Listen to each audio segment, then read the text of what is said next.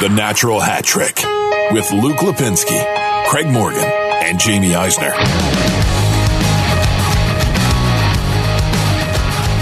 Welcome into episode 253 of the Natural Hat Trick podcast alongside Craig Morgan. Natty Hattie. And that's it. No Jamie Eisner today. He couldn't be bothered with a Western Conference playoff preview. Why do you think he's not here? Oh, I mean, I'm sure he'll give us some sort of, I had my real job to do excuse. But right. Real hockey for the first time in 4.5 months starts tomorrow. So you're recording on vacation, and I'm supposed to be at a baseball game, and I'm recording. So that shows the level of commitment. By the way, I'm Luke Lipinski. Craig, how you doing? Wherever you are. I'm still up in the mountains. I'll be back in the valley tomorrow. It sounds like you guys are having a brutal heat wave down there. I'm not anxious to come back home, but I'm doing okay. It's been a hectic week. Do you remember a time when you would go on a vacation, or even just, is this a vacation or just a quick getaway, and it wasn't complete chaos? To answer the first question, no, I don't remember what that feels like anymore. And this was supposed to be a week. Well, it is a week getaway, but I certainly haven't gotten away from work. I've written every day this week. It was funny too when the stuff started to break on Sunday. I noticed more and more listeners and readers tweeting at you asking if you were on vacation or something because of the craziness of this Coyote story. And sure enough, there you go. I was 2 hours away from leaving when it all went down. We were leaving the house, and then I had to stick around and get that first story out, and then it just kept coming. Where were you at one point? Weren't you stuck in like Oklahoma in 2017 when everything started to go crazy with the Tippett stuff and the Doan stuff and the Mike Smith stuff? It was a succession of things. I'm trying to remember the timeline of it all. I think I was in rural Missouri because we chose to drive to Chicago for the draft that year because my parents wanted to go see friends in Springfield, Missouri, and they wanted to bring their dog. They didn't want the dog flying. So we were driving, and news broke every day of the trip. I think Shane Doan was first. He had texted me while I was in rural Missouri and had no cell service, so I didn't even get the text message for about 20 minutes. Mike Smith was traded while I was in Springfield, and then Dave Tippett left on the eve of the NHL draft in Chicago. Your friends have a dog that can fly? The dog cannot fly, sadly. Oh, okay. That was the problem. I mean, my parents had, they had hoped that they could fly on his back, but it didn't work out. Probably not big enough. You really should put out a map at some point of where you were across the country in key moments in Coyotes history. Because you probably that would actually be great. Yeah. That would be great. I like that idea. You need to have one of your graphics guys on AZ Coyotes Insider put that together for us. All right. Well, we did the Eastern Conference qualifying round preview a week ago. We made our predictions, and we're going to do our Western Conference today. Do you want to get into the Coyote stuff now or after we do the series by series? How do you want to do this? We can knock it out as long as we've been talking about it anyway. Okay. We've heard a lot of different stuff on whatever happened with John Chaika and the team, and there's a lot of speculation. There's a lot of stuff out there that's rumor.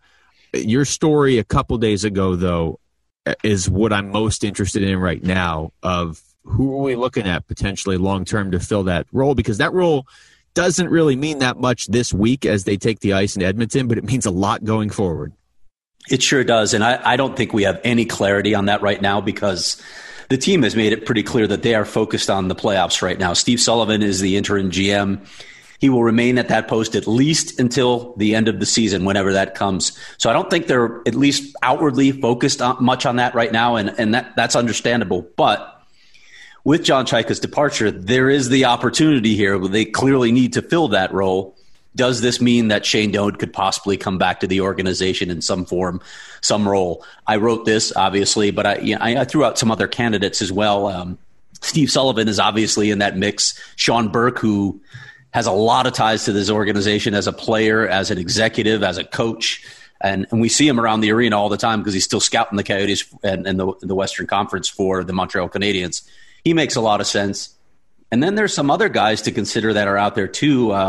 Ray Shero, who coached your Pittsburgh Penguins, was the architect behind their three most recent Stanley Cups.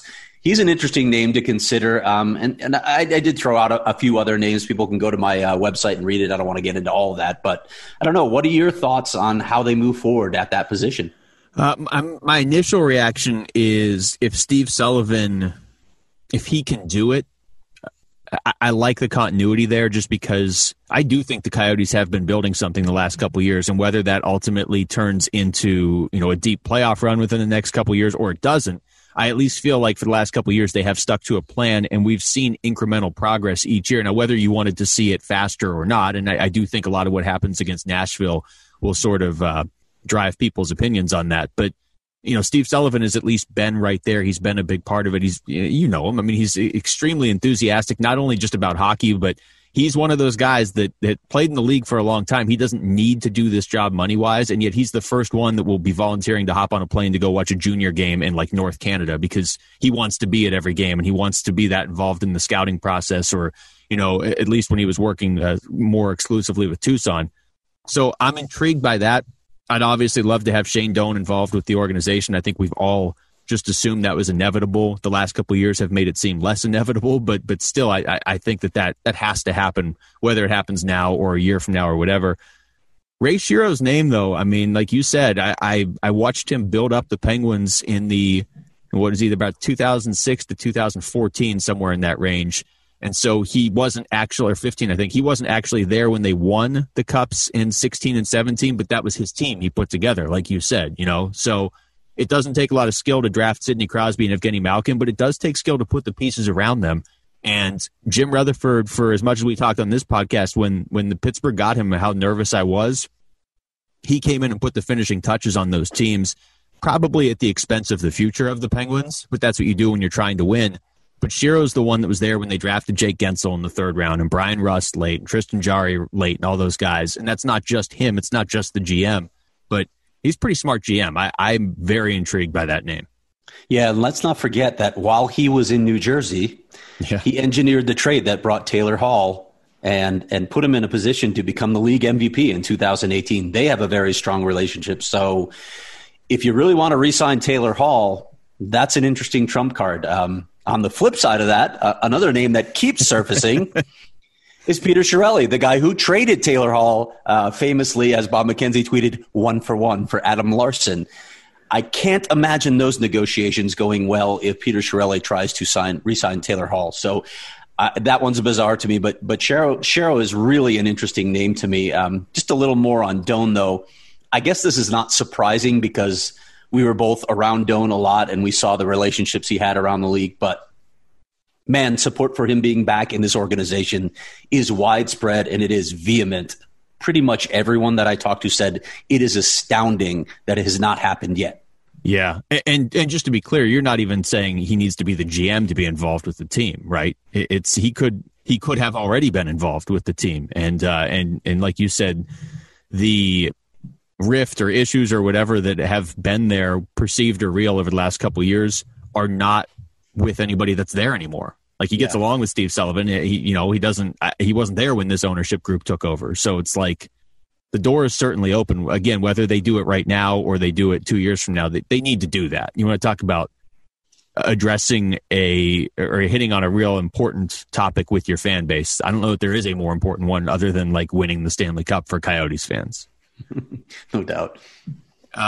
Anything else you want to throw out there on Chaika before we move forward? Or are we kind of taking a wait and see approach on whatever's next for him? I think so. It's hard to parse what's happening. It's hard to parse the truth right now, Luke, as a lot of people have alluded to. This case is clearly going to the legal system at this point because there is a contract dispute. Gary Bettman's going to be in the middle of this. So I think we just have to let it play out. I mean, there have been a lot of reports out there, some tying him to New Jersey. I've heard that rumor as well. But I think the biggest thing here is just how this gets resolved, so how the club and John Chaika can move on from this really messy ending. Yeah, and to be clear, New Jersey is the place. Everybody's saying it's Buffalo. It really sounds like New Jersey is the place. Every single person I trust on this, that's what it comes back to, because they own like every team in every sport, oddly enough. Like that ownership group has connections to the Premier League and the NFL and soon Major League Baseball. Last thing on the Coyotes before we get into these previews, you did have a story out this week on possible arena locations. And as I texted you, I know that to be true even before I see that you have a story, because anytime Craig Morgan mentions arena, I start to get a lot of texts about potential Coyotes arenas, even if I don't expect any that day. It is arena season, and yes, I have been told that the Coyotes are exploring. They're focused on a privately financed arena. Now, what that means, of course, the devil is in the details. Will they be able to find willing business partners, corporate sponsors for this? Will they still need some concessions from a municipality? A lot of that, of course, will be dependent on the location and, of course, the partners. But with this ownership group, at least we can say something that we haven't been able to say in the past. They have the financial chops to do something like this. And they do seem to be moving ahead with sort of the three locations, I guess, that everyone would expect. One would be on tribal lands, although they haven't stated the exact tribe that they're dealing with. A lot of assumptions are that it's going to be the Salt River Pima Maricopa tribe. But, they also have ties to the Gila River. Yeah, Indian obviously. Community as well. Yeah, it's on their arena. But then, of course, Tempe and ASU is another location, or potentially staying at Gila River Arena, which has a lot of issues. They'd have to come to a different agreement with the city of Glendale. That's been difficult to strike in the past. I think that's sort of a fallback option, Luke, if they can't figure out these other two options. But I think they want to remain open-minded to it, because regardless of whatever they've heard about past negotiations with Glendale, this is a new group, so they have to do their due diligence. And I liked what he said in your piece, and I've heard him say this in other places too. I mean, Javier Gutierrez was brought in. I understand that the role of president on an NHL team takes on a lot of different jobs, but for the Coyotes specifically, and he said this, it's items number 1 through 10 on his to-do list should be an arena. And it sounds like he fully gets that, obviously, and certainly Alex Morello does as well. Now, I want to be clear, because Craig Morgan, I know people are going to go back and listen to this and try and find extra meaning in your words. You did say the devil's in the details. So is that you saying subtly that they're definitely going to be playing at ASU? It is not, but I was aware of the potential play on words when I wrote it. All right, let's get to these Western Conference qualifying round previews. We've now seen every team play one exhibition game, and that's all they get. So before we jump into specifics, just in general, I don't know how much of these you've gotten to watch, because you're on a Craig Morgan version of a vacation, which just means working all day in a different city. Anything stand out, though, just in general? For me, I was kind of surprised that scoring is way down early on. Yeah, actually, that was what I was going to mention as well, because I thought play would be a bit looser and there would be a lot more scoring opportunities as a result. So, I mean, it just goes to show how hard it is to predict a situation like this when teams have been off for 4 months. We have no idea what's coming.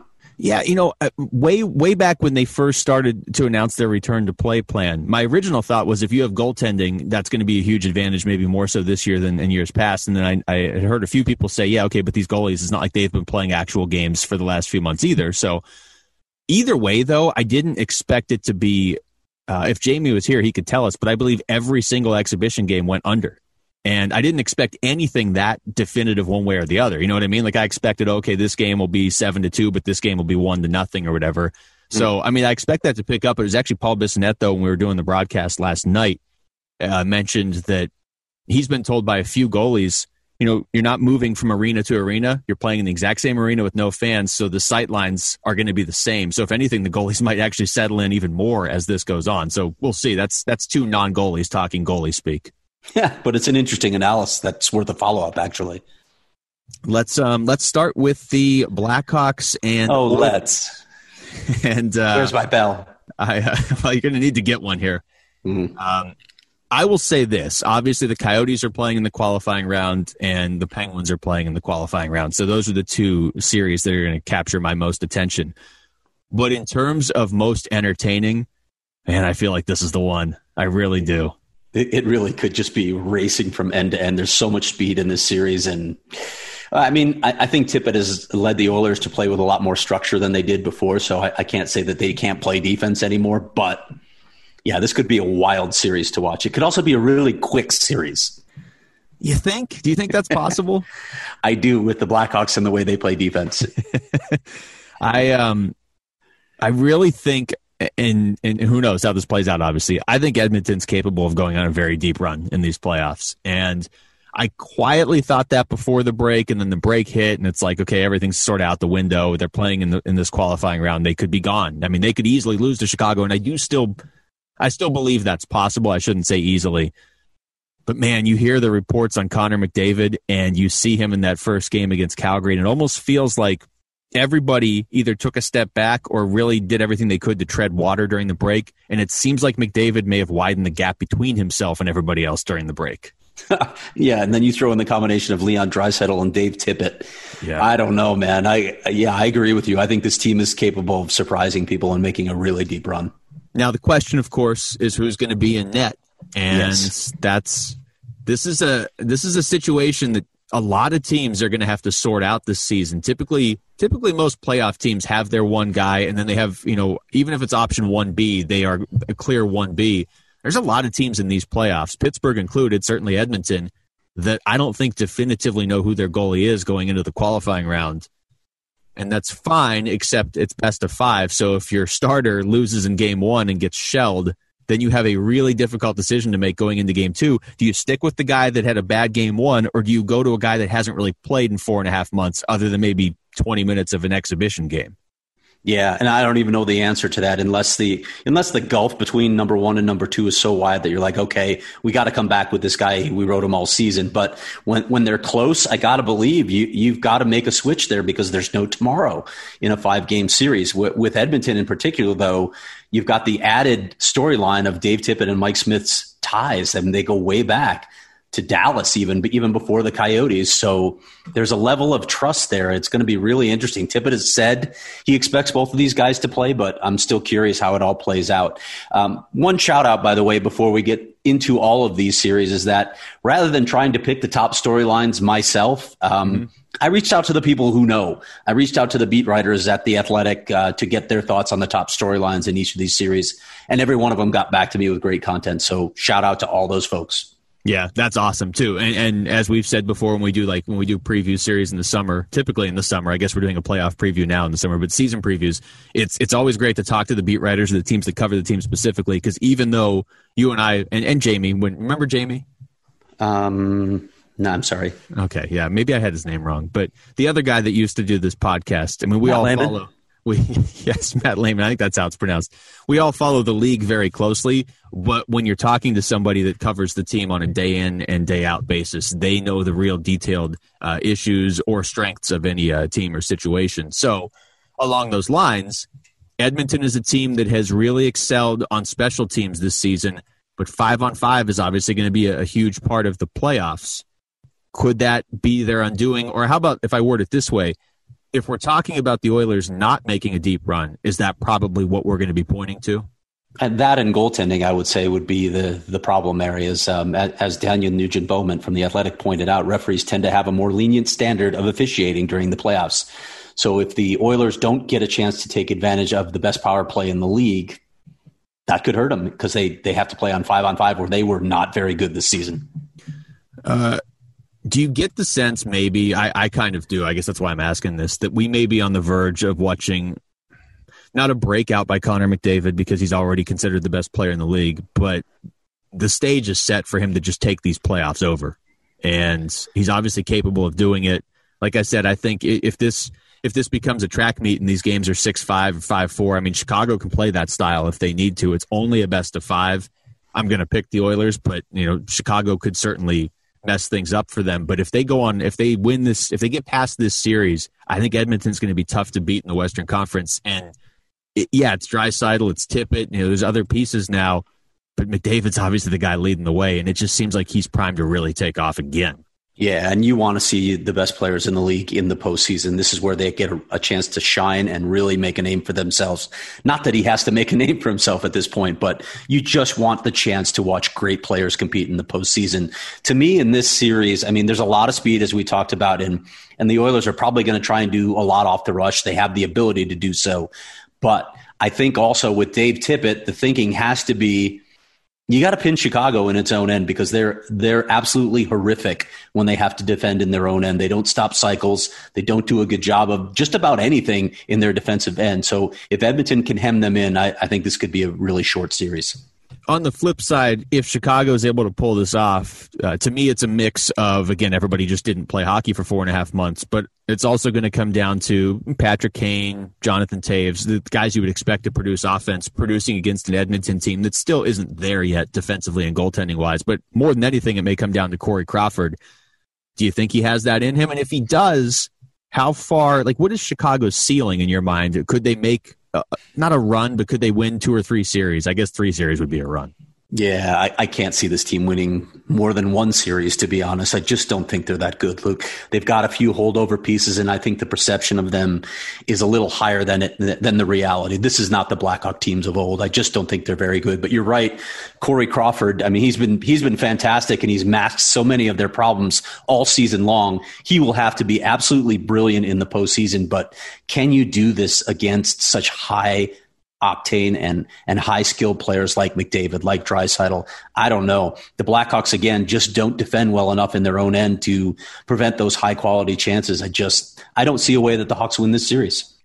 See, I disagree with you there. I think they could win the series, but I do agree that that's probably it. Even though they look great in their exhibition game against St. Louis, it's one exhibition game after 4.5 months off. And St. Louis, I noticed this last night watching the Coyotes Vegas game. Teams like Vegas and St. Louis and Boston that are playing in that round robin, they basically have 4 exhibition games in a way. I mean, you want to be the number 1 seed, but how much is that really going to help when you don't get a home ice advantage anyway, other than having last change and some of the little details in the game? Like Vegas did it last night, where they just played Fleury the whole game because they know they can play Leonard in their first round robin game and Fleury in their second, and just go back and forth. So I wonder, if a team like St. Louis was just kind of slowly ramping up, whereas a team like Chicago has 1 game to ramp up quickly. So last one, Kirby Dach, and what he sort of represents. I feel like a lot of the younger guys, depending what sort of training they had access to and what they did over the break, it seems like some of these really young guys are almost entering year 2 now, as weird as that sounds. Yeah, I think that's fair. It certainly felt like we had an entire off season. But Kirby Dach has looked pretty good, actually. He looked good in that exhibition game, and there have been some pretty good reviews of him in camp as well.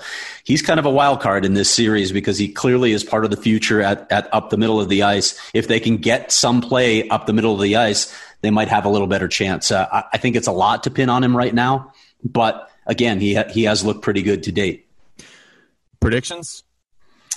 Well, I've got the Oilers winning this in 4, and that may be generous to the Blackhawks. I wouldn't be surprised if it were a sweep. And since JB was actually kind enough to send over his predictions as well, I have those penciled in here. And Jamie has also taken the Oilers in 4. How about you? Okay, well, since Jamie took the Oilers in 4, I'll go Oilers in 5. I don't want to be that similar to what he said. I think I'm picking 5 games in a lot of these first round series because I just think it's going to take a little time for the good teams to separate themselves from the lesser teams. And, I do think the Oilers, if they get past this series, depending who they get in the second round or the first round or whatever we're calling it, I think they're capable of going on a run. But I think anybody playing this first week of this tournament in facing an elimination situation in the qualifying round, anybody's at risk. But, man, Edmonton looks a lot tougher now than they did a year ago. All right, that was 5-12.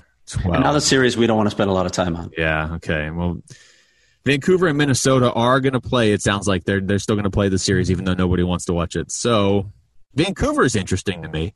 You'd be proud. I made it a special point to watch the Canucks-Jets exhibition game because I wanted to see Vancouver, and I'm not going to watch them for the next week now because they're in potentially the most boring series of the first round. So I wanted to get a look at them against Winnipeg, and then maybe I'll watch them again when they get past Minnesota if they do. What are you looking for in this series, Craig? Well, to me, it's a contrast of styles, right? Vancouver has that top 6 that can take over the series, potentially be very explosive, and of course, Quinn on the back end. But then you're going up against a veteran team that I think Minnesota in some ways doesn't get enough credit because you look at the team and the way they play, it's not all that exciting. But this team really finishes well. If you look at their stats, this team can score. So I wonder if they're able to take advantage of Vancouver's back end, which still isn't very good. And also the fact that Vancouver just is not a very fast team, Luke. They don't have a lot of great foot speed. Can Minnesota take advantage of those? Are the Wild even built that way to take advantage of those weaknesses? Yeah, I mean, all season long we talked about how Minnesota might get into the playoffs and steal a top 8 spot at the time from a team that is much more deserving or much more exciting. And then they finished 10th, but with everything that happened, they get in anyway. And for the longest time, it was like, hey, Minnesota's playing Chicago in the first round again. Do they have a chance here? Minnesota's, just kind of a team taking up a spot. Vancouver's got holes, and they are certainly the more exciting of these two teams. We get to see Elias Pettersson and Quinn Hughes in the playoffs finally, two of the more compelling players. You put in the notes, you have them both in the top 25 already in the NHL? Well, no, these are notes from the beat writers. Okay. But Pettersson is probably there, and Hughes might win Rookie of the Year, so... Yeah, I'm not ready to put Quinn Hughes there yet. Quinn Hughes has been anointed by a lot of people. I look at the situations he plays in. I want to see whether he will have linear progression. Shout out to Jamie Eisner. Yeah. I don't know. I'm not there yet on Quinn Hughes. I'm not as high on him yet as some other people. But this team definitely has some high offensive potential. They're not nearly as good as Minnesota defensively. But another key point here, Minnesota's goaltending has been awful this season. Yeah. So can Alex Stalock play at a decent level to carry the Wild, or is that going to be their Achilles heel? And I watched part of that game they played against Colorado. I was doing a show while I was watching it, so I didn't get to watch it in depth. But, I mean, he looked – I saw him make a couple decent saves, and Minnesota hung in there. I think Colorado won that game 3-2. But they're going to need outstanding goaltending to beat most teams that are left because Minnesota's just kind of – I don't know. They're the sort of team where it's like, hey, Vancouver's up 4-1 in game 2. I don't see how Minnesota comes back. Now, to be fair to them, they're probably not as boring as they were a couple years ago, but they're going to have to show me something to sort of shed that label going forward.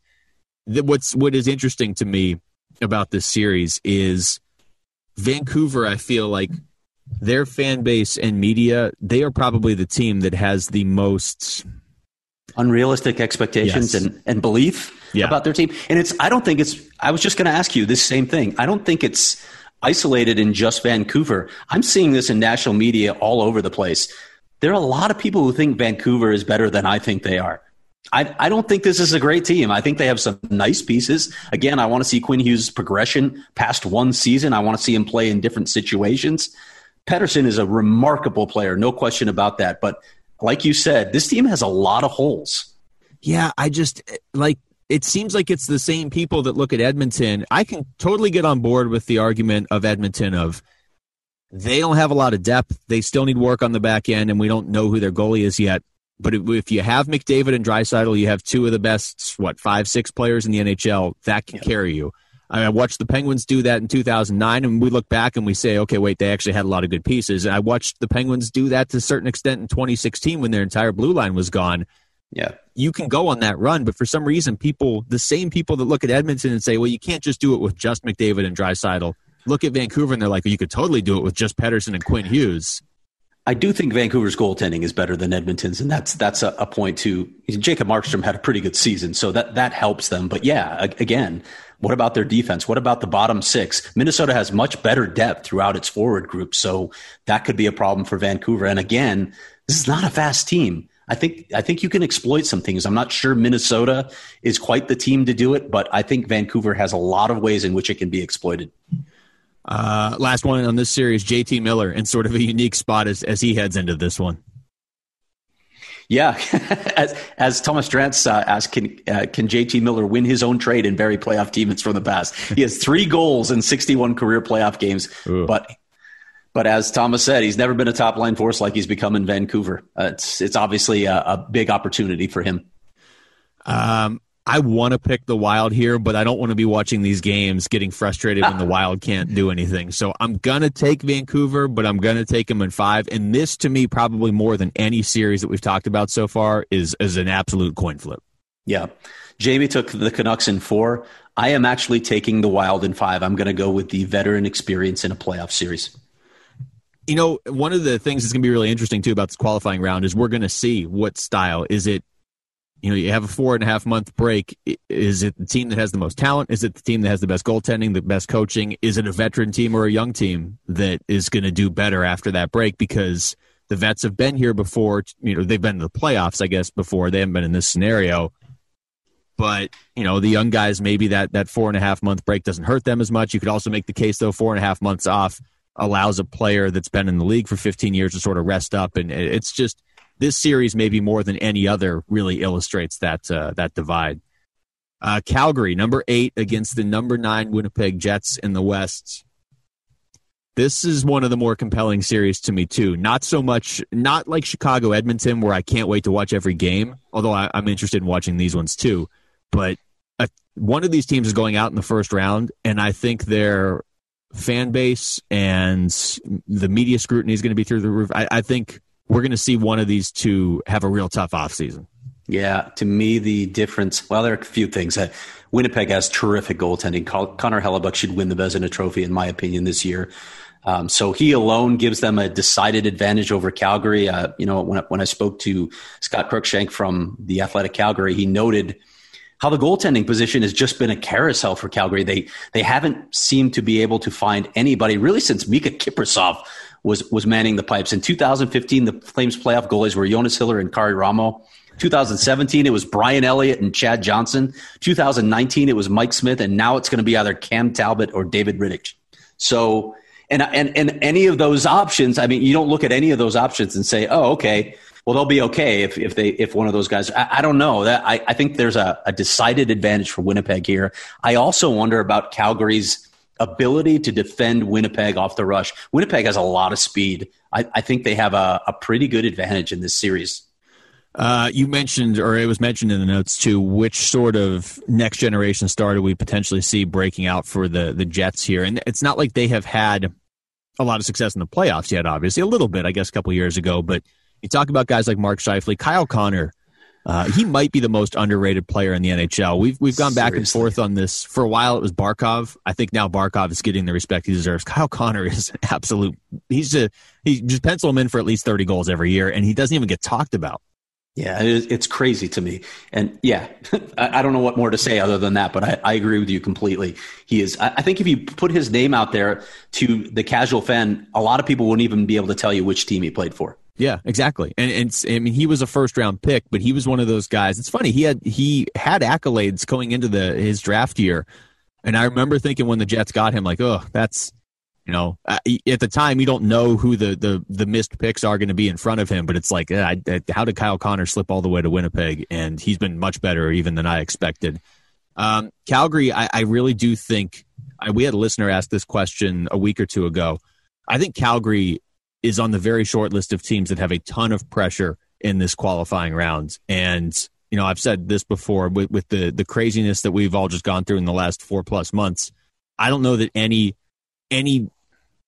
fan base can really look at their team and say, oh, I can't believe you just lost. If Vancouver loses to Minnesota, they're going to freak out. But it's like, these are really strange circumstances. I don't think the Calgary fans or media are going to have any patience if they lose in the first round again. Yeah, and I kind of think that's fair for this group now. They've had enough time. You can't just keep spinning your wheels. They need major production from Johnny Gaudreau, from Sean Monahan, from Elias Lindholm.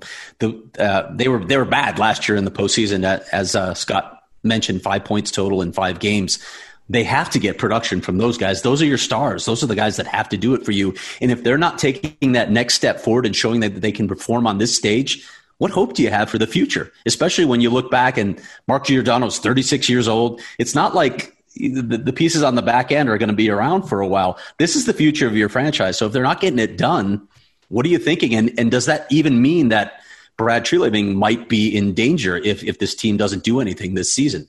Yeah, well, and that's sort of where I was going with that. I mean, of the 16 teams playing in the qualifying round, I think they are the ones that legitimately have pressure. They don't get the excuse of we had 4.5 months off, because what was their excuse last year when they got overshadowed by Tampa Bay losing in the first round to Columbus, but Calgary also was a number 1 seed that lost in the first round. So they need to, if they're going to show what this group can do, they need to do it now. Now, look, we have seen a couple times in the last 2 years with St. Louis and Washington, a team that was kind of like going into the playoffs with the thought of, if they can't do it this year, maybe you blow this team up, and then they won the cup. I don't think Calgary can win the cup. I'm actually going to take Winnipeg in this series, but Calgary is the sort of team that is very good. If they win this series, they could do some damage, but if they lose, like you said, we could see them completely blow things up this summer. They could go from, hey, we beat Winnipeg and maybe we win the second round and we're adding Taylor Hall, to we lost Winnipeg and we might be looking for a new GM. We might be moving some big names. This is a team to watch.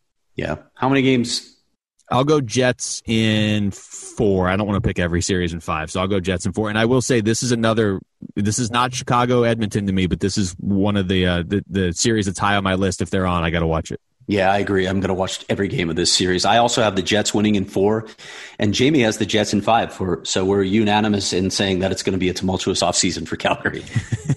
Even if they win, it might be a tumultuous offseason. Okay, here we go. Coyotes Predators. The game against Vegas is an exhibition game. The Coyotes got better as it went on, but there were moments where I thought to myself, and I said to the people that were socially distanced up in the media box around me, that I'm glad that was an exhibition game because they did not look ready to win meaningful playoff games in that game. And you saw a lot of the same issues that crept into their game over that last couple months of the season. I don't know what you saw from Clayton Keller, but I didn't see much. I saw him turn the puck over on the power play to lead to the shorthanded goal. I saw him not get to the net like I thought he was going to be doing. I didn't see much from Phil Kessel. Oliver Ekman-Larsson I thought was okay actually last night. He looks like he's moving much better. He got some pucks through from the top. So that was a good sign. And I thought Taylor Hall was pretty good for the most part in that game. But I don't know, Luke. They were defending a lot. They gave up odd man rushes. Antti Raanta, who came in the third period, gave up a really soft goal that kind of killed all the momentum they had in that third period when they looked good. And they took too many penalties. There were a lot of concerns in that game last night. Yeah. And you take too many penalties, you can say, okay, whatever, it was an exhibition game, just move on and don't take those penalties against Nashville. But the thing is, if you're taking a lot of those, and Rick Tocchet addressed this after the game, a lot of those stick penalties, that's because you're getting beat to the puck or you're just moving slower than the other team, and that's sort of your last resort. So you obviously can't take 6 penalties in a playoff game. Yeah, it also threw off their rotation with their lines. I think it's hard to get into a rhythm when you're killing that many penalties and messes up your lines.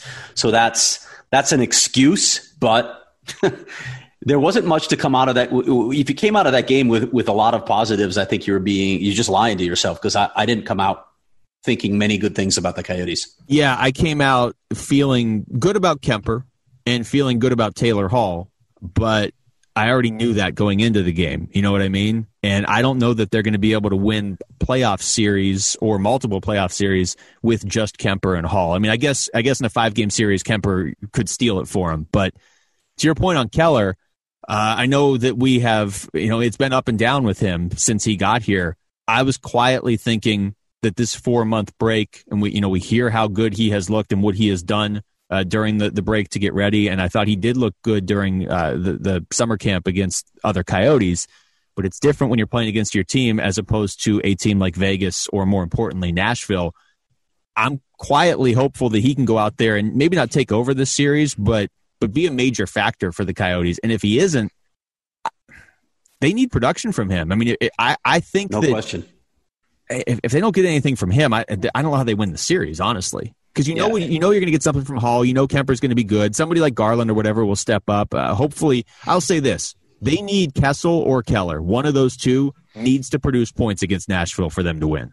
Yeah, I would agree with that. A few other things that I noticed. I don't like, when they start defending in their end too much, that was a weakness all season long where they get hemmed in their own end. Now, Vegas is a big, heavy team, so that was a different kind of matchup than I think they'll necessarily face against Nashville.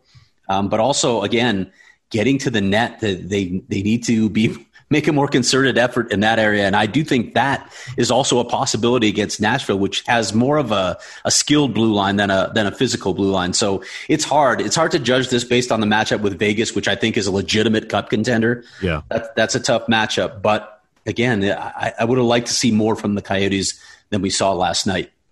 What do you think of the Reeves hit on Nick Schmaltz? Because we don't know for sure they're going to have Schmaltz now, at least in game 1. I mean, player safety thought it was unavoidable. I honestly, I don't know how you reached that conclusion because he threw out his elbow. But in terms of egregious hits, I mean, I've seen far worse. So I guess I'm not surprised that they didn't do anything. I don't even think they sent that tape out to their entire group because they just looked at it quickly and decided it was unavoidable. But you know who he is, right? You know who the player is. So, yeah. I mean, I think there's intent behind just about everything Reeves does. Well, he's just so much bigger than Nick Schmaltz, too. Yeah. And that's what's frustrating is you want to come out of that game as the Coyotes, certainly Vegas too, but as the Coyotes, because you have a meaningful game in now 2 days with all your guys healthy. And even if Reeves had gotten a 1-game suspension in the round robin, I don't really care if he misses a meaningless game against Dallas or whatever, as much as I care that Schmaltz might not play for the Coyotes. Yeah, and that's the greater concern. You want to go in fully healthy, even though Nick Schmaltz is another one of those guys we've talked about who needs to step up his game. We need to see more of what we saw from him early in the season. Sort of along the lines of what we were talking about with Calgary, although I think Nashville has better options. Is it going to be UC Saros? Is it going to be Pecorine? We saw them combine for a shutout in their exhibition game against Dallas, but Dallas didn't have Tyler Seguin playing. And again, it was just 1 game, so I don't want to take too much from it. But Nashville is one of those teams that they're going to name one of these guys. If the Coyotes could get to that guy in game 1, that really puts a team like the Predators in a lot of trouble because they have to make big decisions going into game 2. Yeah, and I think it puts them in particular trouble if it's UC Saros and the Coyotes get to him in game 1. I spoke to Adam Vingen, the beat writer for The Athletic Nashville, and he talked about this decision. Statistically, it should be an easy decision. UC Saros should be in goal because he was a much better goaltender. Pecorine was a terrible goaltender, to be honest, this season. But they're so emotionally invested in Pecorine, and there's so much history with Pecorine that you can understand them going to him. I got to believe in the end it's going to be Saros. But yeah, if you're talking about a series where you have to play 2 goalies, the Coyotes should have an advantage here. It's similar to what the Rangers have with Shesterkin and Lundqvist, because it's one of these guys was a lot better, but how do you tell Henrik Lundqvist he's not playing in the playoffs after all he's done for you over the last not quite 2 decades, but decade plus? The other thing with Nashville to keep an eye on, John Hines was not the coach all season, and it's going to be tough, I would think, for them to adapt to his style of play. Taylor Hall was actually talking a lot about this week because he played for him with New Jersey, but that's a potential, not distraction, but additional obstacle Nashville is going to have to overcome. Yeah, because it was a work in progress late in the season as they were trying to adapt to his systems, and then the season paused. You wonder, did that even become muscle memory, or did they have to learn it all over again? In which case, that's a problem. So yeah, we'll see. That is going to be a big storyline in the series. I'm also looking at the special teams, though. Nashville's special teams were not good this year, neither one of them. The Coyotes should have an advantage in that area too, particularly on the PK, where they were elite most of the season, but even on the power play, where I think the Coyotes were better at times than people gave them credit for, and then just terrific at other times. Yeah. We even saw that a little bit last night. And, you know, again, everybody's going to be all over the place after that long break, but they were 1 for 4 on the power play. The one that they scored, where Hall got the goal, even if they hadn't scored on that power play, that's one of those ones that you're talking about later saying, okay, that looked good. They were moving the puck. They were in Nashville's zone or Vegas' zone. They just seemed assertive, and it ends up resulting in a goal. But you're right. I mean, Nashville special teams wise, they're sort of the opposite of Edmonton, where special teams is a huge weakness for the Predators as opposed to a huge strength. And if you're the Coyotes, you have to find areas like that you can exploit. Roman Josi, I know you and I believe Jamie both picked him to win the Norris this year. I mean, just talk about so much consistency from him over his entire career, really. And at the beginning, he was in what they've had Shea Weber and they've had PK Subban. They've all these great blue liners they've had over the last 5, 6, 7, 8 years. But man, Josi is just as steady as it gets back there, and he provides offense at 65 points this season. Yeah, that's the thing. I think he's taken it to another level even than we've seen from him in the past.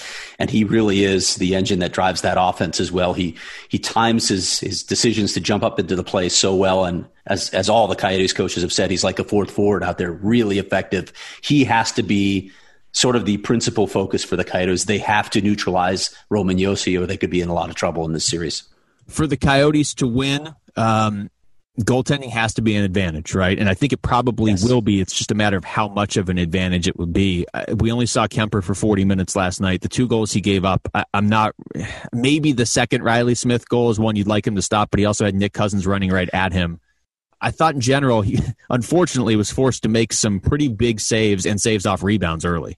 Yeah, and I would agree with that. I mean, you could look at that second goal and say, yeah, maybe a playoff goalie who's going to steal some games needs to make that save as well. But there were a bunch of other ones that he stopped. So they were the bottom line is they're just giving up too many quality chances last night, and that's a concern. But I do think that they should have an advantage. We need to see more from Monte Ranta too, though, right? If he's going to start one of those games, you can't give up soft goals in the playoffs. That just can't happen. Yeah, that's very true. Like I'm willing to look past that Tuck goal because it was such a weird one, and he just turned and fired it, and I don't think Ranta expected that shot. 40 games into a season, I think he's ready for that. But the problem is you don't get 40 games to tune up for these playoffs. If he steps in game 2 or 3 or whatever, he's got to be ready to stop that. We've talked about some of the guys that need to step up for the Coyotes beyond just Hall and Kemper, though. And I mentioned Kessel and Keller. They're going to have to score. I mean, this may be a series where you can beat Nashville in some of these games 2-1. This maybe is a lower scoring series because it's not like Nashville's loaded with star power up front, but you're not going to be winning games 1-0, and 2-1 is not even a way to go into the playoffs. We've heard Rick Tocchet say he wants to get up to 3 goals per game. Sure. Who else can produce here? Well, I think, it comes down to the style of play that you see emphasized in the playoffs where you get goals from the dirty areas, the areas closer to the net. And then you start looking at the players who get there consistently. And I think we could have both maybe some unexpected players like a Carl Soderberg, or I wouldn't say Connor Garland's unexpected, although he's never been in this situation, but he certainly gets to the net consistently. Maybe a guy like Christian Dvorak, or maybe even a Derek Stepan who's had some playoff experience. You need to get goals from those areas, and those are the guys that seem to get there with a little more consistency. Yeah, and I guess the good thing for the Coyotes is they don't need all of those guys to chip in goals if Kemper's playing the way he can, and if they can get the defense to look a lot better than it did last night. But, to play the way it did at times during the season, especially earlier in the season. But they need some of those guys to produce. It can't be all of them like, Stepan doesn't have it this series, and neither does Kessel, and neither does Keller. It's like, well, somebody's going to have to score to win these games. But This one, I think, is also very close to a coin toss, just because we don't know what version of each of these teams we're going to get. In the notes, the Chaika thing one last time. I mean, do you see that as a distraction? The more I've sort of talked to people, I think that they're in a bubble. They're not going to have to deal with a lot of media. I think they're going to be able to block that out. Yeah, I mean, I think it was up until recently because, he's your GM, and he has a relationship with a lot of those players. So it's not like, they just don't talk to the GM anyway. They did with John Chaika. He had a relationship with most of these players. So, yeah, it was a bit of a distraction, but it's not like it's a coach going out or a teammate. So I think it's a little different. I think it has a lesser effect. At the same time, I think Rick Tocchet is sort of using it as a rallying point. Hey, we need to block out the noise. We need to make sure that we're focused here. We've obviously seen this from this franchise in the past when it's had off-ice distractions do a good job, especially when Dave Tippett was here, of focusing in on the games. And I think Rick Tocchet is trying to deliver a similar message. All right. Predictions? I'm going to go with the Coyotes in 5 here. Okay. I think, people still think of Nashville as the Nashville of old. I think this team is already on the decline. I think we're seeing that. They've got a guy like Roman Josi. Without him this season, I don't know where this team is because they have a lot of issues. A lot of their top players haven't produced like they have in the past. I don't think this is as dangerous a team as it used to be. And again, that transition to a new coaching style, it takes time. And I think the Coyotes have an advantage in goal here that's going to allow them to escape the play-in round. Yeah, sort of along those same lines. Nashville, to me, was one of the bigger disappointments for a good chunk of this season. And, they end up being the 6th seed because they won 9 of their last, 14 games heading into the break. But like you said, they're still trying to adjust under a new coach. I don't think, they're a good team, but when your best player is a defenseman, and we've seen this in the past with the Coyotes, there were stretches where it seemed like their best player was probably Oliver Ekman-Larsson. That's a beatable team. Now, that's not to take away from guys like Victor Arvidsson up front, but this is one of the better matchups the Coyotes could have drawn. I know that there were a lot of comparisons made between Nashville and Vegas heading into that exhibition game last night, but if those comparisons are there, Vegas is the much better version of Nashville. Yeah, and again, like I said, heavier too, bigger and heavier. I think they're more problematic for the Coyotes than the Predators are in that regard. I liked that the Coyotes got better as that game went on. Again, it's tough to draw anything from just 60 minutes of play, but I'll take the Coyotes in 5. They're going to have to play better than they did against Vegas, certainly, but I think they will. And I do think this is a good matchup. Even just over the last few years, they've played Nashville pretty well. Yeah, Nashville does cycle the puck well. They don't get a lot off the rush. They do cycle the puck well and get their offense there. So that's something to watch for the Coyotes. But again, I don't think they're as heavy as Vegas is. So if the Coyotes can, get to playing fast, get to playing north, I think they can beat this team. Did you mention Jamie's prediction for this series? He also took the Coyotes in 5. Wow. Okay. All right, let's get to listener questions here. So we're a bunch of homers. Yeah, apparently. Okay, before listener questions, I have 2 questions for us, Craig. Okay. Nicholas Hjalmarsson, you saw his unsportsmanlike? Yeah. I don't know if that's heard, if there are fans in the arena. And the other thing that I've sort of noticed here through this round of exhibition games, and I don't know if this is going to change as we go deeper. I don't know if it's just because they were exhibition and not so much because there weren't fans. Guys aren't really celebrating goals very much. You know what I mean? And it sort of makes sense if you're in a packed arena and everybody's going crazy and the intensity is building and then you score, there's going to be a huge celebration. Or if you score on the road, there's going to be a huge celebration. Like I said, I don't know if it's because there's no fans or if it's just because these are exhibition games that don't really matter yet. But I don't remember seeing a lot of guys in any of these games when they score a goal go crazy. Yeah, I agree. And you're going to need the emotion of that, though, I think, in these playoff games. You're going to need to feed off that emotion when you score. So I hope we see it. Plus it's creative and it's fun to watch. But yeah. I do think teams are going to need that emotion to propel them. So hopefully we'll see those. So great question there by Luke and Tempe. That was very good, Luke. One of the better questions I've ever had. Okay, Eldon writes in, Krispy Kreme donuts, amazing, overrated, or just okay? I'm going to go with just okay. Yeah. I'm not a huge Krispy Kreme fan. I'm not an anti-fan, but I'll eat them if they're on the table, but it's not something that I'm going to go actively out of my way to acquire. I had a heated debate about this last week. I'm a big fan of a hot donut. You don't have to go to Krispy Kreme to get a hot donut, but How does Jamie feel about hot donuts? Well, yeah, that's true. He probably doesn't even like donuts. So in that regard, I'll give Krispy Kreme the edge if you get ones like, we used to have one in Phoenix where you could watch them be made and then they would just like hand them to you, right? So they were still hot. But no, the cakier donuts are definitely better, like Dunkin' Donuts or Bosa or whatever. So that's, no doubt. I love Connor Garland writes in, how many changes do you foresee both on and off the ice if the Coyotes lose the play-in series to Nashville, especially if they are swept? I would see many. I mean, I hope they don't get swept. That was me. That wasn't I love Connor Garland. I think that's fair, though, don't you? If they get swept by Nashville or lose in 4 games, and they're a team that wasn't going to make the traditional playoffs anyway, I mean, I could see them making changes. The big caveat here is the flat cap. It's hard to make changes because a lot of teams are bumping up against the cap.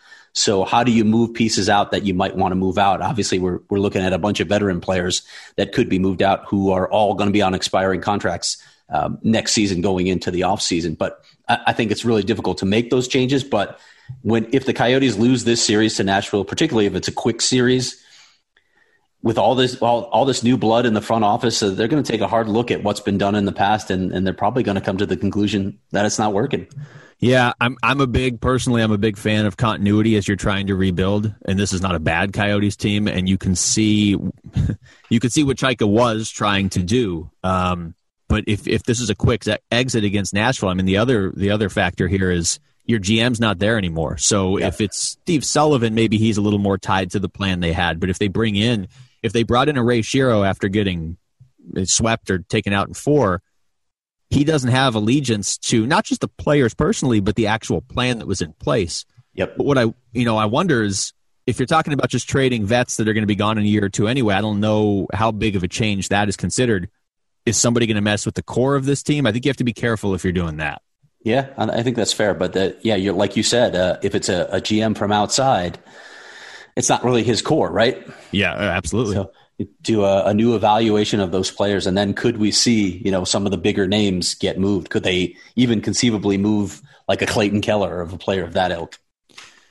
And that's a conversation I hope we're not having in the offseason because then that means things went wrong. But that's a very interesting one because I think most people would say if you're taking all the emotion out of it, Chaika's most risky deal he made was giving Keller that much money for that many years. And on the one hand, you can say, okay, he hasn't produced like that guy yet, but he doesn't technically have to until next year. That's when that part of the contract kicks in. But on the other hand, if you start paying him that much and he's not producing, it's going to be really hard to move him down the line. So again, ideally, he just contributes against Nashville, and that sort of silences these questions for a while. Justin writes in, it won't be the same without some Jamie Eisner sass. Was last night's exhibition game more of what we have seen a lot of this season, or just rust, or both? Also, have you subscribed to AZ Coyotes Insider, truly the best coverage of the Oats? All right, we found Craig's burner accounts. Okay, well, Luke has subscribed now, so yeah, everybody that is a part of this podcast has subscribed, which is good. As far as what we saw last night, I don't know how to read that. Again, it's an exhibition game. Yes, there was definitely rust. There was some of what we have seen before. It's probably a mix of all those things. Let's just say that it wasn't very entertaining. That's fair. Eric writes in, what has happened to the Coyotes defense? The Oats got off to an excellent start defensively in 2019, but seemingly starting in the December game versus Minnesota where Kemper was injured, well, that might be part of it, the defense started allowing more odd man rushes or allowing opposing forwards to get behind them. Boy, that game in December, I don't know exactly what the date was, maybe the 19th. Talk about a memorable night because it's Taylor Hall's first game at Gila River Arena, and then Kemper gets hurt, and you never really got to see this team at full strength, although the flip side is you should, in theory, get to see them at full strength starting on Sunday. Yeah, no, I agree with that. Was a crazy night. Just the way Minnesota won that game, too, and all the smack talking that was going on between Kemper and the players early in that game. Yeah. It was a bizarre – that was like a pivotal point for the entire season because the Coyotes looked like they were in such good shape and really moving forward up until that point, and then things just sort of went south from that point on. In terms of the team defense, though, I don't know that I agree entirely that the team defense got a lot worse. I do think Darcy Kemper was a big part of that.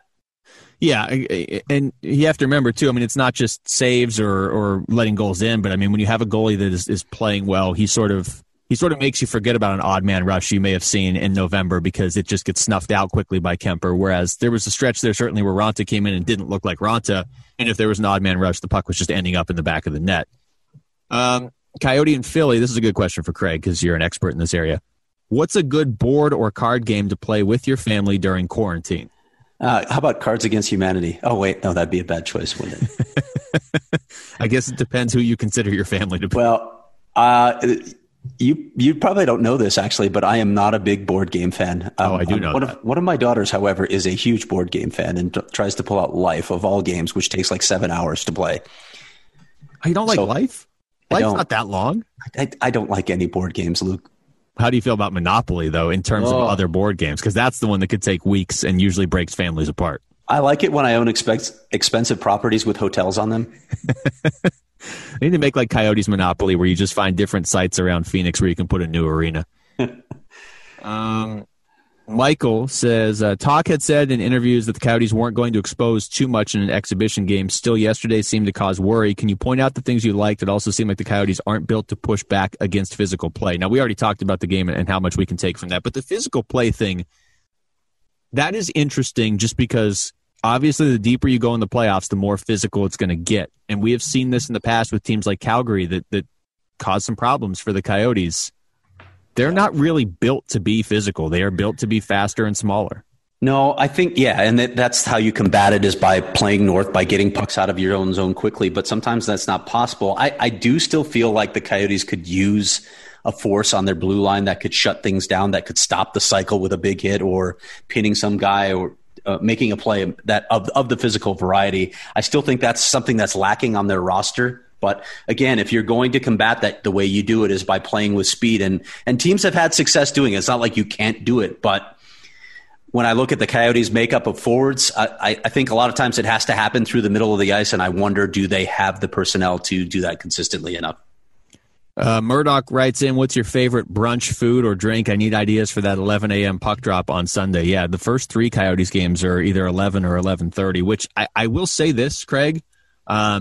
As somebody that's covering the team and doing the broadcasts, I like that because if you're playing the late game, correct me if I'm wrong in case I missed this somewhere. If you're playing the late game and one of the games before you goes triple overtime, there's only one sheet of ice. So if you're scheduled to start at 7:30, you might be starting at 10:30. So I actually prefer the early start and also love brunch. I think they need to go to a shootout at some point. Just give up. I mean, look at what Major League Baseball is doing with like 7-inning doubleheaders. I mean, he's changed the rule. Yeah, it's right. There's so much about the MLB plan. As far as the menu, I've got the perfect menu for you. This is my menu Anyway, some form of Eggs Benedict. You can shift away from Canadian bacon, which I tend to do because it's not very good. It's also ham. It's not bacon. You can use bacon itself, which is fantastic on Eggs Benedict. And then I would go with mimosas. And there's two thoughts here. If the Coyotes are playing well, you'll be in a celebratory mood with that mimosa. And if the Coyotes are not playing well, you can just go numb. You'll just add a little more of the wine portion of the mimosa. Wow, we got a lot of questions here. There's no way we're going to be able to get to all these. I will apologize in advance. I thought we were almost done, and there's 25 more. Robert Nelson. Just when I thought 2020 couldn't get any worse, Peter Chiarelli's name keeps being brought up in connection to the GM opening. Who are these league members who are trying to get him another job, and can they too be fired? Well, I have had a lot of sources tell me that he is being pushed by the league, particularly the top brass. I think he's good buds with Colin Campbell, actually. This doesn't feel right on any way. There's no way that Peter Chiarelli should be the next GM of the Coyotes. It's not a good fit. He doesn't have a good track record. And he's the guy who traded Taylor Hall 1-for-1. How is that going to work out for the Coyotes? No, that might be, in fact, Taylor Hall's greatest gift to the Coyotes. Is even if they can't re-sign him, they probably would sign a different GM, because if you're trying to re-sign Taylor Hall, you're not bringing Chiarelli in. And look, I know we've joked about Chiarelli a lot on this podcast, and I think rightfully so in a lot of instances. If he is somehow involved with this team next year, A, I really don't want it to be as the actual GM, and B, it better not be as a favor to somebody else. I understand the league should have input on ownership and stuff like that affects their product, but as far as who's making the hockey decisions, that's got to be the Coyotes' choice. Yeah, it feels all kinds of wrong if that happens. Dangle Snipe Belly. Any idea how long it took to repair the ruts the Coyotes were skating to the penalty box in? Well, that's fair. A while. That seems rhetorical to me. So, did you see Alex McCready's question, by the way? With Chaika gone, is there more of a chance Tuckett gets let go if they don't show up against Nashville? Oh, that's a good one. Or will he still be allowed to play out the last year of his contract? That's a really good question because, again, if a new GM comes in, he doesn't have ties to Rick Tocchet, and often GMs want to pick their own coach. Could it happen in the offseason? Sure, at that point, if they don't have success in this postseason. Could he let him ride a little way into next season and see what happens? I could see that as well. But again, if it's a new GM, he's probably going to want his own guy. Yeah, and I haven't even had that thought of what coaches are available. I don't even want to have that thought, I guess. But that's a fair thing, though. With the progress the Coyotes have been making, a lot of it is nuanced. I mean, unfortunately, they haven't been to the playoffs. They haven't been winning series. So if you're a new GM that comes in, you don't know that nuance. So you're not going to look and say, oh, yeah, but Tocchet took him to the Western Conference Final last year. You don't have that. And so it's going to be – I'm just using Ray Shiro's name because I'd rather it was him than some of these other names that were thrown out. But if he comes in, he's not going to look and say, well, but he probably resurrected Lawson Krause's career early on. That's great. And it helps in the development of the team in general, but a new GM's not going to keep a coach over that. So this is a big series for not just the team and the fans, but certainly for Tocchet too, because Chaika's not here now. Yep, I agree. The other one's from Dangle Snipe Belly. Best cut of steak for a barbecue. Barbecue. A lot of people are asking barbecue questions everywhere I go. I think we all just need a big barbecue. I don't know, because when I think steak, I'm always thinking filet. Who will take over the eagle-adorned haberdashery with Jamie gone? To be fair, the last show we did, that bonus episode, I didn't point it out because we didn't have time, but Jamie was definitely wearing another one of his Eagle shirts that he says have nothing to do with the Philadelphia Eagles. Jamie isn't technically gone. He's just not here for this episode. That's what we think anyway. Yeah. Booper, are you all worried? Because I'm worried they did not look great or even good. Yeah, we've touched on that. If they look like that again in game one, I will be worried. Coach East Jack, nice. This is amazing. Coach East Jack wins the Eternal Optimism Award if we ever give out awards to the listeners. All the questions we have right now, just put those as the context. Here's Coach East Jack's question. If the Coyotes win the Cup, who would have to be your Conn Smythe Trophy winner? I'm thinking Derek Stepan. Wow. You are an optimist. Wow. I don't know. I would think it would have to be someone like Darcy Kemper, actually, if they win the Conn Smythe Trophy. It's 100%. If the Coyotes are winning the Stanley Cup this year, we're looking back and saying it was Kemper or Taylor Hall just went wild. Yeah. We touched on. I know there's a lot of questions about the Ryan Reeves hit, so I'm not ignoring people. We touched on that earlier. Joseph writes, sadly, apparently that's how you tweeted it out from the Natural Hat Trick account. He said, sadly, as if it's not sadly that Jamie's not here. And he said, what, is Jamie too busy with his, quote, real job? I mean, Jamie's got 9. He's a man with 9 wives. Who knows where he is right now? At last count. Yeah, that's true. It's been a while.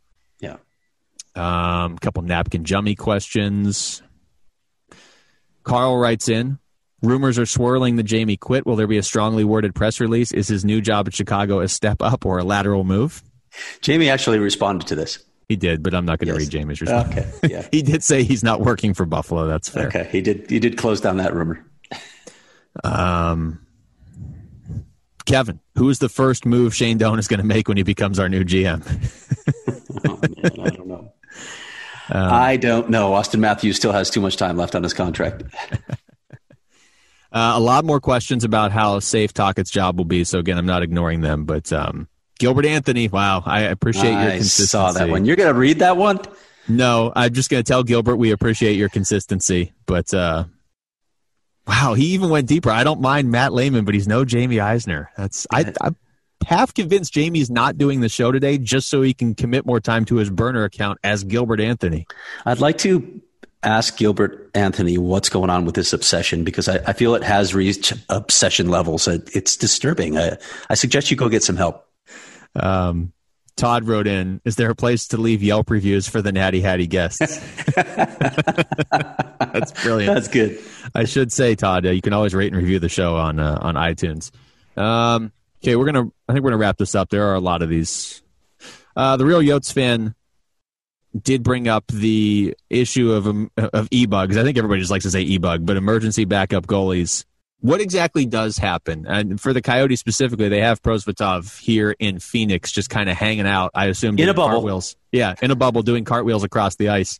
I guess if you have a lot of goalie injuries at a certain point, you were going to be screwed anyway. Yes, exactly. I mean, I don't know. You're done anyway. Exactly. If you lose 3 goalies and don't even have a backup, well, good luck. Or if you lose 4 goalies, yeah. And it's the same thing with quarterbacks, right? I mean, at some point, does it matter anymore who's next in line? Here, we'll close with this one. This is from Todd in Phoenix. What are the lightest condiments that add the most flavor but won't unduly weigh down a parachuting hot dog? I'm looking for pro-con analysis here. A heavier choice like deli mustard needs to taste proportionally better than, say, celery salt.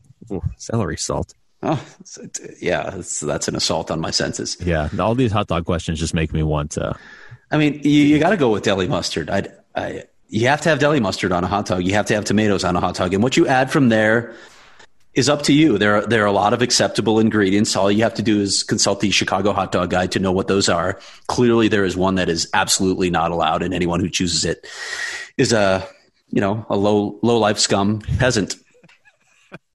As much as I want to close on that, I know we're going to get these throughout the playoffs. We have a couple about OEL, how he played last night, specifically on the 2-on-1. Do you want to address this or? Not really. I mean, because he was too much in the middle. I saw that suggestion. I had more concerns about how Jacob Chychrun played defense last night than how Oliver Ekman-Larsson played defense last night. Yeah, that was surprising and concerning. And I do think with Chychrun, that was just shaking off the rust. He was one of the better and certainly the probably the breakout player of the season for the Coyotes. They're going to need him playing at a high level. The other thing I would say about the OEL play is, yeah, it sucks, but don't fall over and turn the puck over at center ice and your guy's not in that position on the power play. Most NHL teams in that position, and we've seen the Coyotes do it a year ago a lot, most NHL teams are going to find the back of the net if you give them many opportunities like that.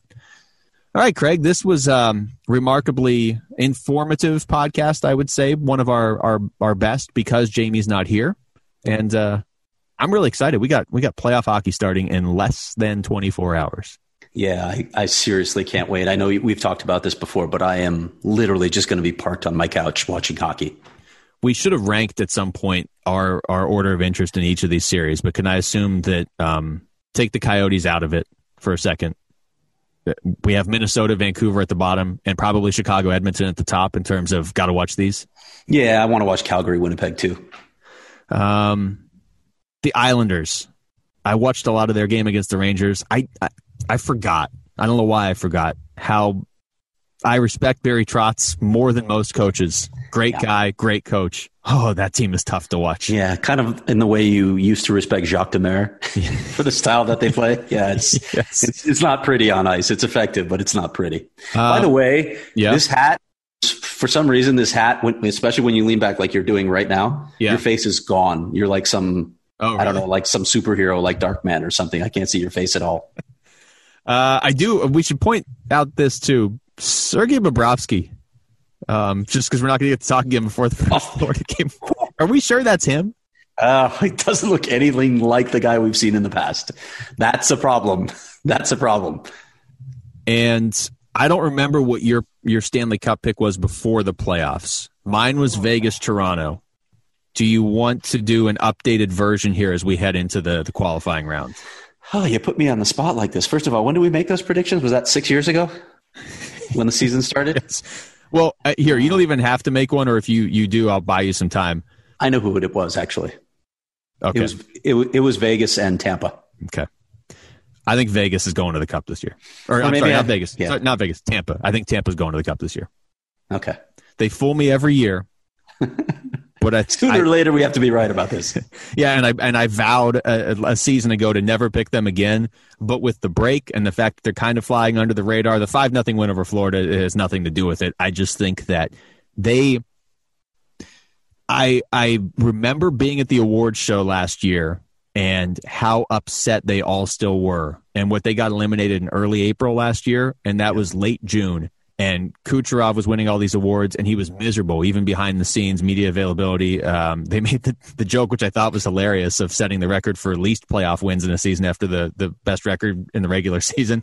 None of them laughed. They have a chance now to completely undo that, and it's under unique circumstances, which I think actually benefits a team that seemed to be in sort of a rut in the playoffs. They're not playing in front of fans. They don't have as much pressure this year as some other teams do. I think Tampa's coming out of the East, probably winning the Cup, to be honest. Okay. So, but I do think Toronto's going to smoke Columbus in round one. All right. That's going to do it for us. Not for Jamie Eisner because he wasn't here, but for Craig Morgan, I'm Luke Lipinski. Thanks for listening to the Natural Hat Trick Podcast. Enjoy the postseason.